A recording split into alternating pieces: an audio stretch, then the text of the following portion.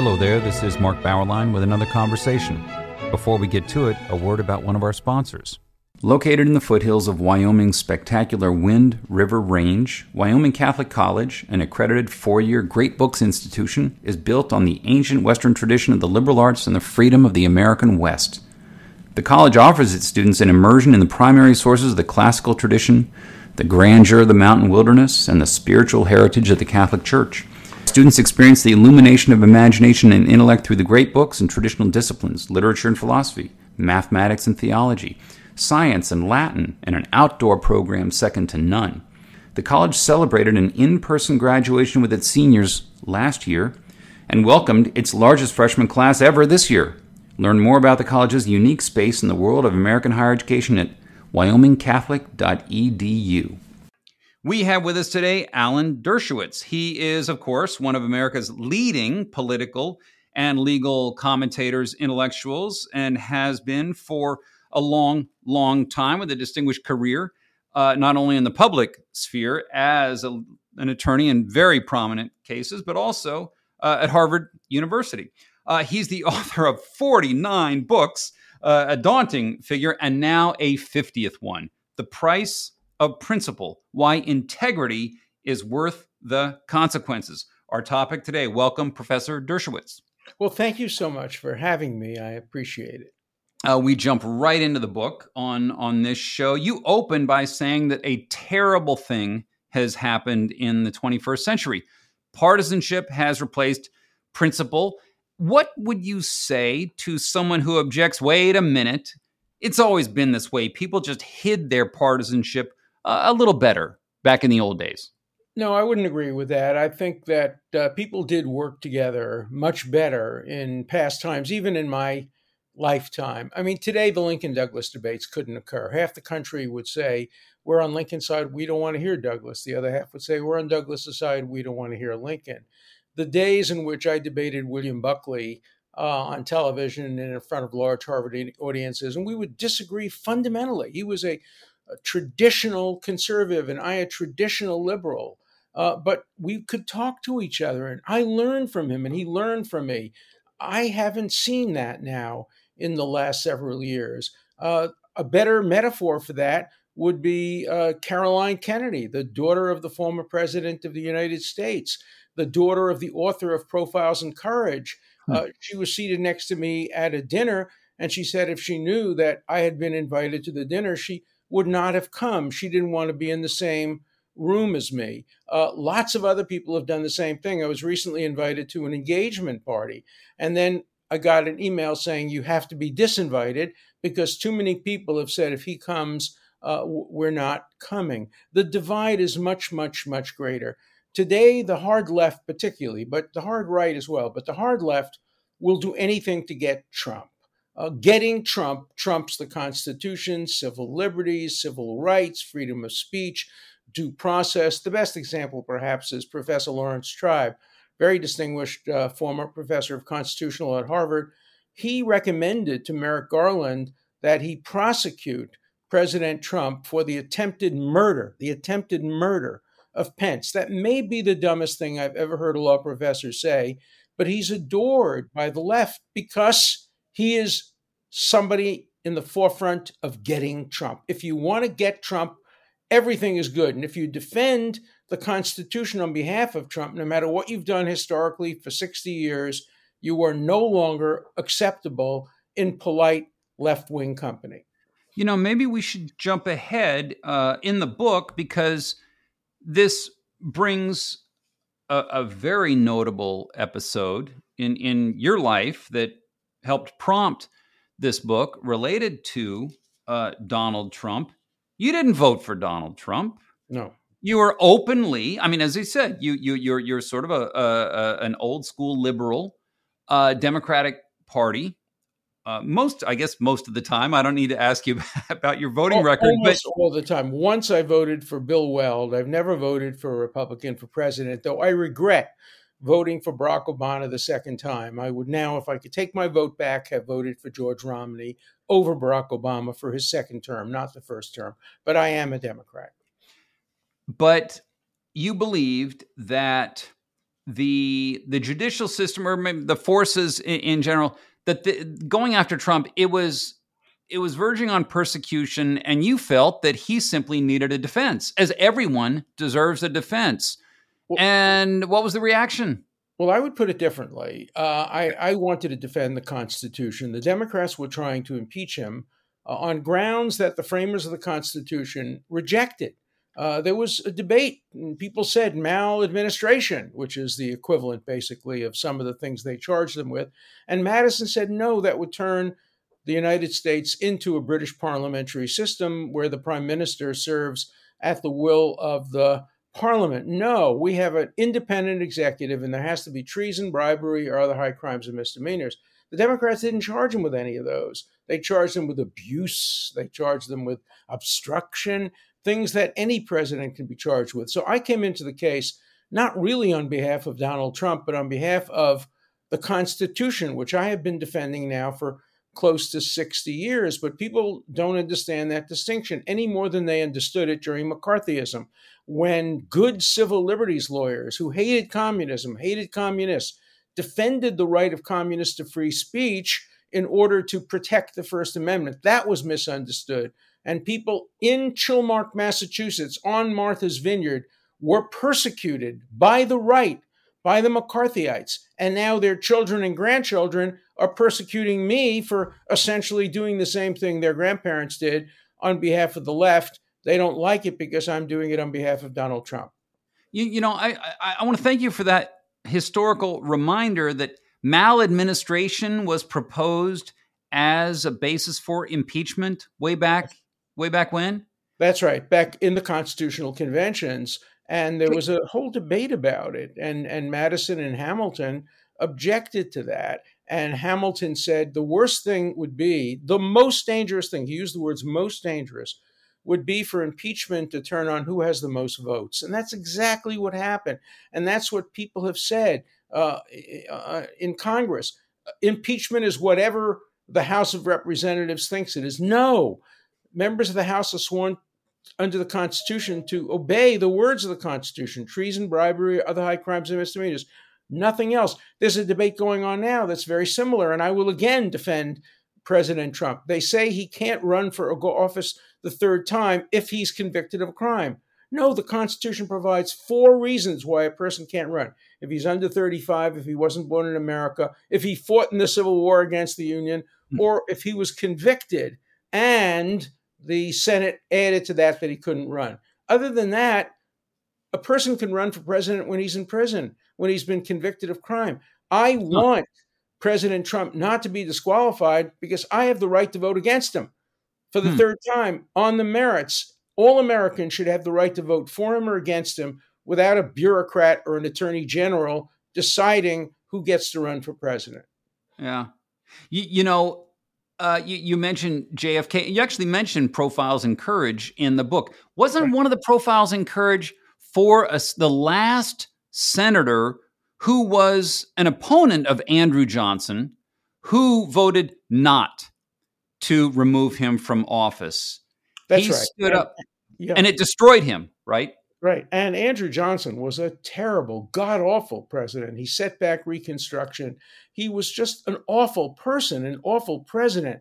And yet he should not have been impeached because he was impeached for violating the Tenure of Office Act, which the Supreme Court ultimately held was unconstitutional. He fired a cabinet member who had been confirmed by the Senate. Now, of course, every day of the year, presidents fire cabinet members who have been confirmed by the Senate. Nobody thinks that that's in any way a violation of the Constitution, but that's what he was impeached for. And it was a good thing that he barely survived removal because it would have served as a terrible precedent. Yeah, can we hand Caroline Kennedy that book again and have her reread it? Yeah, I don't know if she read it for the first time. And, I would defend President Kennedy, just like I have defended Ted Kennedy. I actually came to Martha's Vineyard to help defend Ted Kennedy, her uncle. And I defended John Kennedy in the media and Bobby Kennedy against attacks and criticism, some of which were warranted. And I'm sure she would have loved the fact that I defended her father, her uncles, But now that I defended somebody she doesn't like, she won't be in the same room as me. That's what America has come to. And it's not about me. I have a thick skin. My wife, on the other hand, and my children, they've been attacked. They have been made pariahs, even though they disagreed with my decision to represent the president. They didn't want me to, but they have been attacked. But the main victims are not me or even my family. It's people in America who want to listen to me speak at the library, but I've been canceled. Who want to listen to me speak in Temple Emmanuel in New York, but I've been canceled. 92nd Street Y, I've been canceled. Universities, I've been canceled. They have a First Amendment right to hear me. And librarians shouldn't be able to become censors. For the first time in history, liberal librarians are now censoring books and censoring speakers. Once I started to defend President Trump, the Chilmark Library refused to carry any of my books. They had 20 of my earlier books, but from the day I defended President Trump, they did not carry a single book. Finally, I literally brought these books to them, contributed them, and they had no choice now, but hopefully, to make them available to people who want to borrow them. Libraries shouldn't be censors. It's astonishing, but unfortunately, it's not that surprising at this point. You mentioned that this sort of unprincipled path really stems from a utopian impulse. What is the utopia that seems to license such illiberal acts? Well, both the hard right and the extreme left are utopians. They both think they know the truth, capital T, capital T. If you're a true believer in communism, why do you need dissent? If you're a true believer in a particular religion, why do you need dissent? You know, it's interesting that the Jewish Talmud is the first book in religious history ever not only to allow dissent, but to honor dissenters. Maybe that's why Jews historically have been in the forefront of dissent. But most religions and most countries have not tolerated dissent because they know the truth. The hard left knows the truth. They don't need due process. They know who's guilty. They know who's not guilty. If you're a man and you're accused by a woman, of course you're guilty. And the hard right knows who's guilty. They knew it during McCarthyism, so they didn't need due process. So it's due process for me, but not for thee. Free speech for me, but not for thee. Equality for me, but not for thee. So those are the principles that I've stood for my entire life: free speech, due process, and equality. And all three of them are being attacked. And that's why I wrote my book, The Price of Principle, because I want to defend those principles against my friends. You know, my friends, the liberals, whose goals I support and agree with, but whose means I deplore. And they seem not to understand that the ends do not justify the means in a constitutional democracy. You say at one point, quote, "The appetite of the censor is voracious." Right. So censors they're not modest people, are they? No, and I have a lot of experience with that because I litigated a number of cases in the Soviet Union. I represented dissidents and refuseniks. I've represented dissidents in other countries of the world.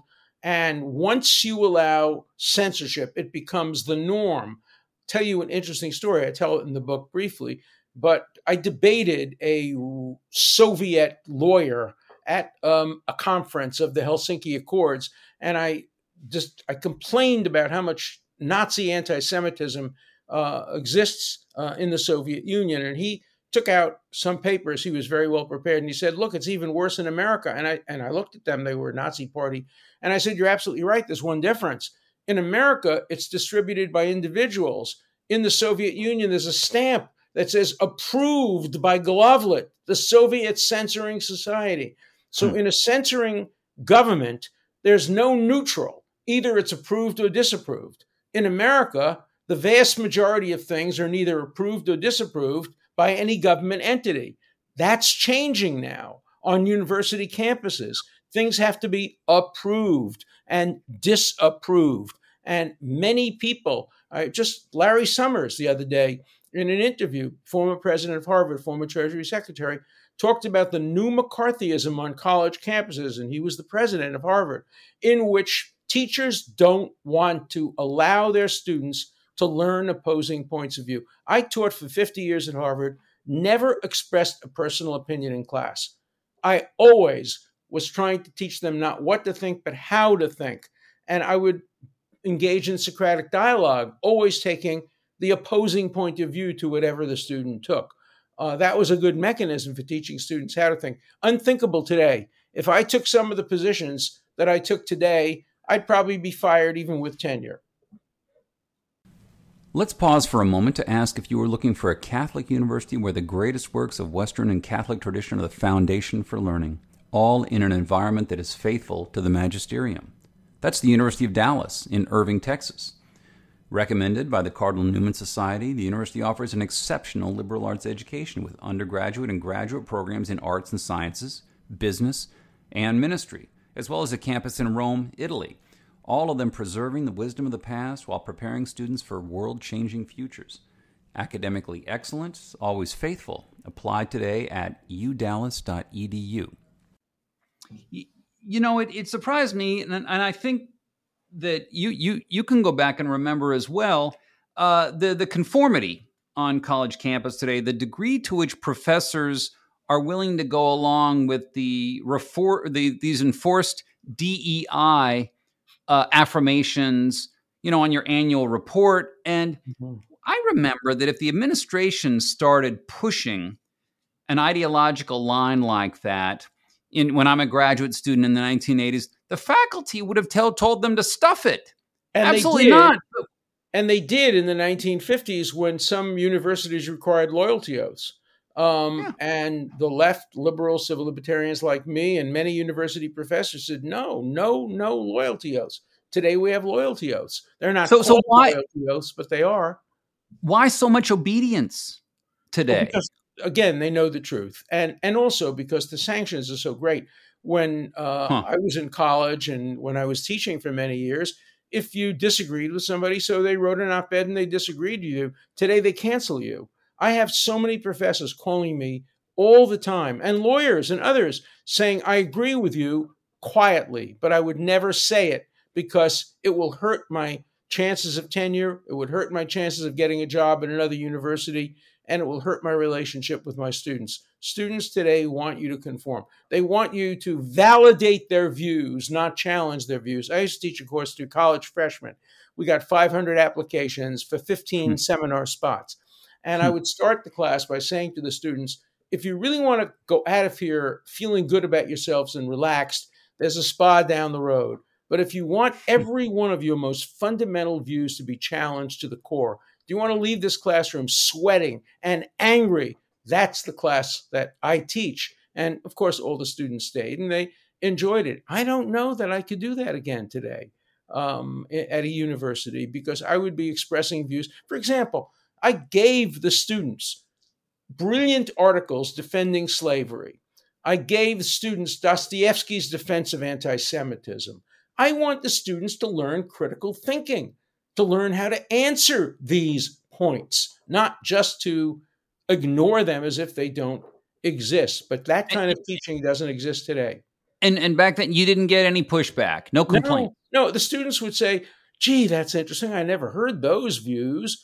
And I would say, yeah, now answer them. It's not enough to say you don't like them. Answer them. I want to know, I want your rebuttal of Calhoun's defense of slavery.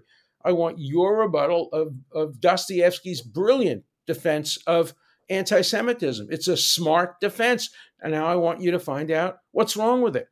Calhoun was the wrong ideas, but a brilliant mind. Oh, absolutely. There are so many people in history like that, and we have to take them into account. Plato was brilliant but wrong about so many things, and we cannot accept truth just because of who says it. It's the opposite of the negative ad hominem argument. That is, you don't reject arguments because of who said it, but you also don't accept arguments because of who said it. What has happened to institutions such as the ACLU that were First Amendment defenders? How did that change? The change, it's very interesting how it changed. There's a whole book to be written on it. It changed because of affirmative action. What happened was this. When I was on the board of the ACLU, it consisted of the most distinguished civil libertarians in the country.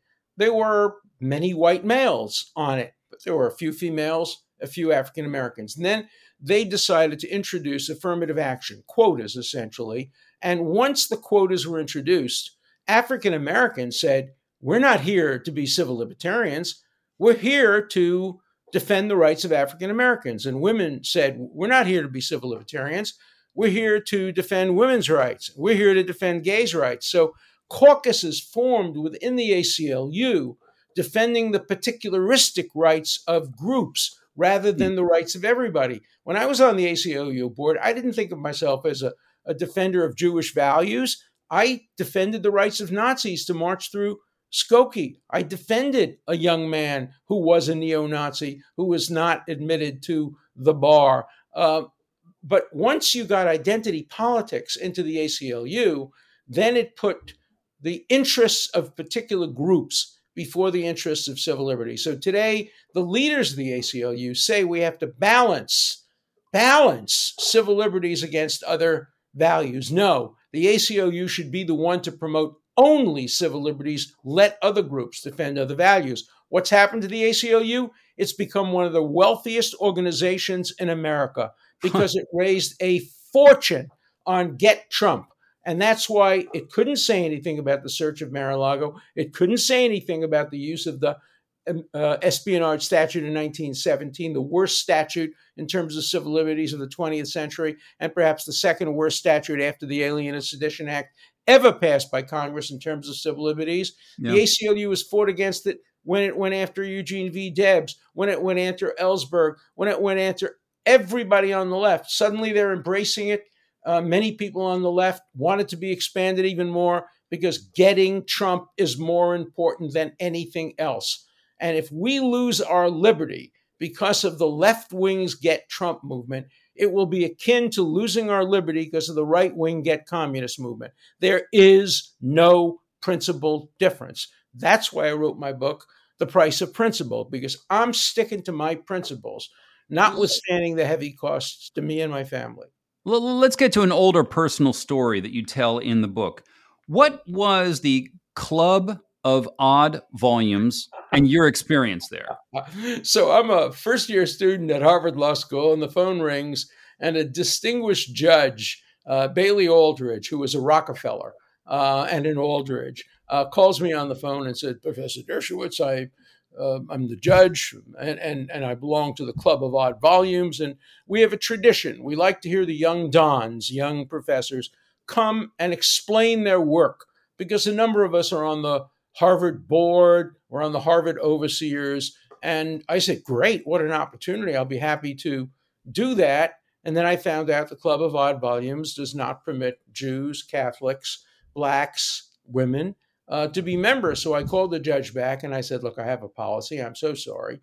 But I can't speak at a club that, to paraphrase Groucho Marx, wouldn't have me as a member. And Judge Aldridge said, no, you misunderstand.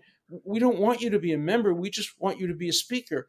I said, Your Honor, you misunderstand. I won't be a speaker at a club that wouldn't have me as a member. Then Erwin Griswold, my dean, ran into my office and said, you've insulted one of the most important people on the board. It'll hurt your chances of tenure. But I Troublemaker. I will let you change your mind, and I will explain it to him, and you can go and speak there. And I said, no, I'm not going to do it. And, I got tenure, but I have been a person of principle from the very beginning of my professional life. I'm going to be 84 soon. I am not going to change my principles. I think it was Lillian Hellman who said, I will not cut my principles to fit the fashion of the day. I'm not doing it either. Let me ask about a background question there. Yeah, you're 83 years old. Where you look at your life, your upbringing, your schooling, I'm not sure what it is, but where did the will to fight on principle come from? What made you a warrior for those First Amendment principles? Oh, it's a very easy answer. And the answer is in another book that I didn't write, but a book that my uncle wrote, and I wrote the introduction to, and it's called The Dershowitz Family Saga. And it tells the story of my family from the middle of the 18th century to current times. And everybody in my family was a fighter.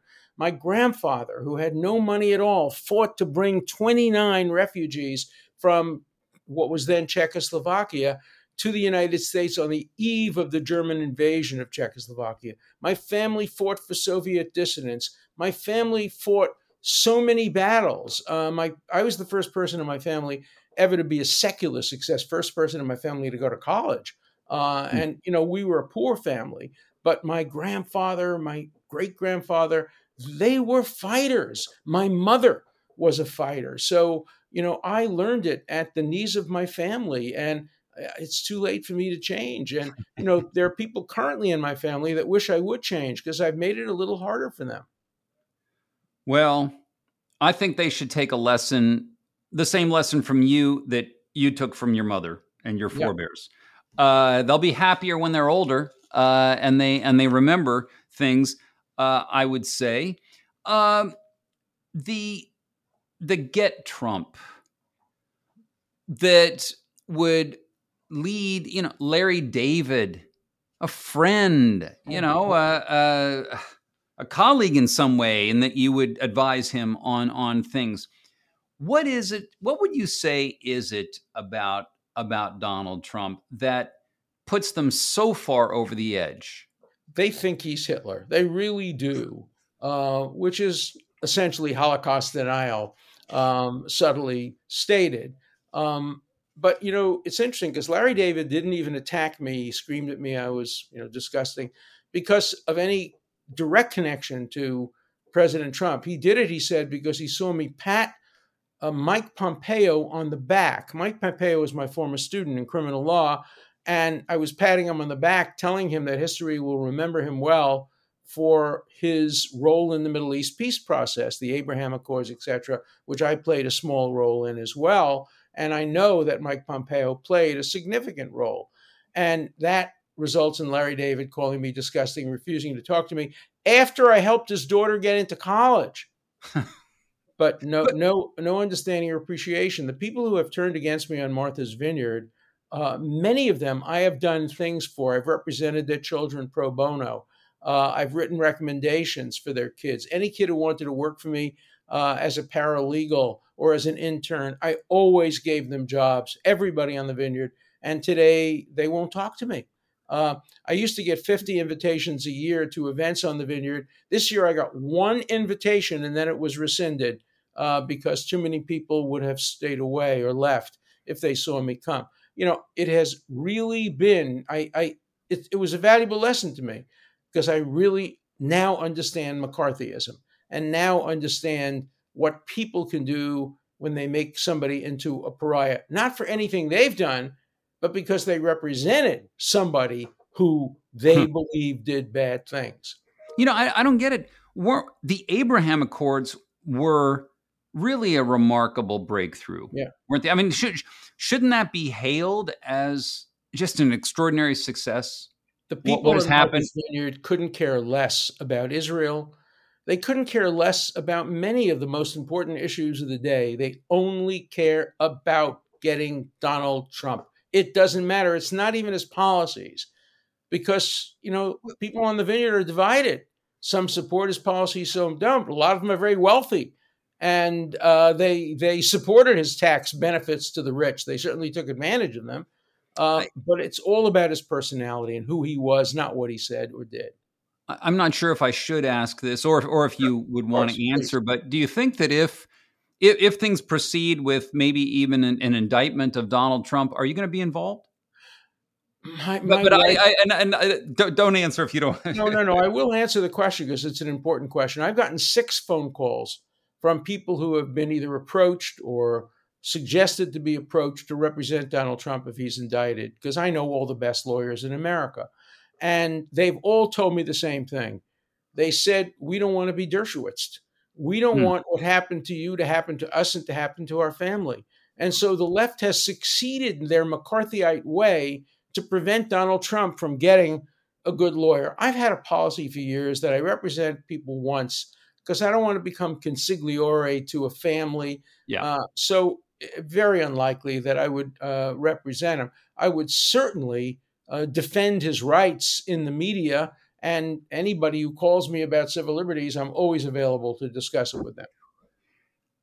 Final questions as we wrap up, because there's so much more in the book. There's the story of Professor Bowie, an important story that you tell in the book. Talk about the way identity politics have entered into the judiciary and into academia. You talk about systemic racism and systemic anti-racism. But generally, to sum up, Professor Dershowitz, do you think that the woke tide revolution, woke culture is weakening?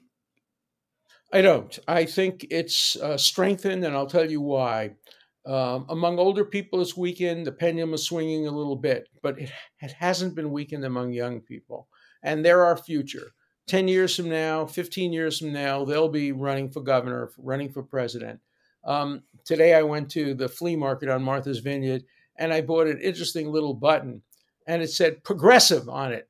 And I don't like the people who call themselves progressives today because they're regressive. The reason I bought it, it was the Bull Moose Party button for Teddy Roosevelt. 1912. Was a genuine, 1912. Yeah, a genuine progressive. Of course, he was a third party candidate and he lost and made possible the election of a university president to become president of the United States.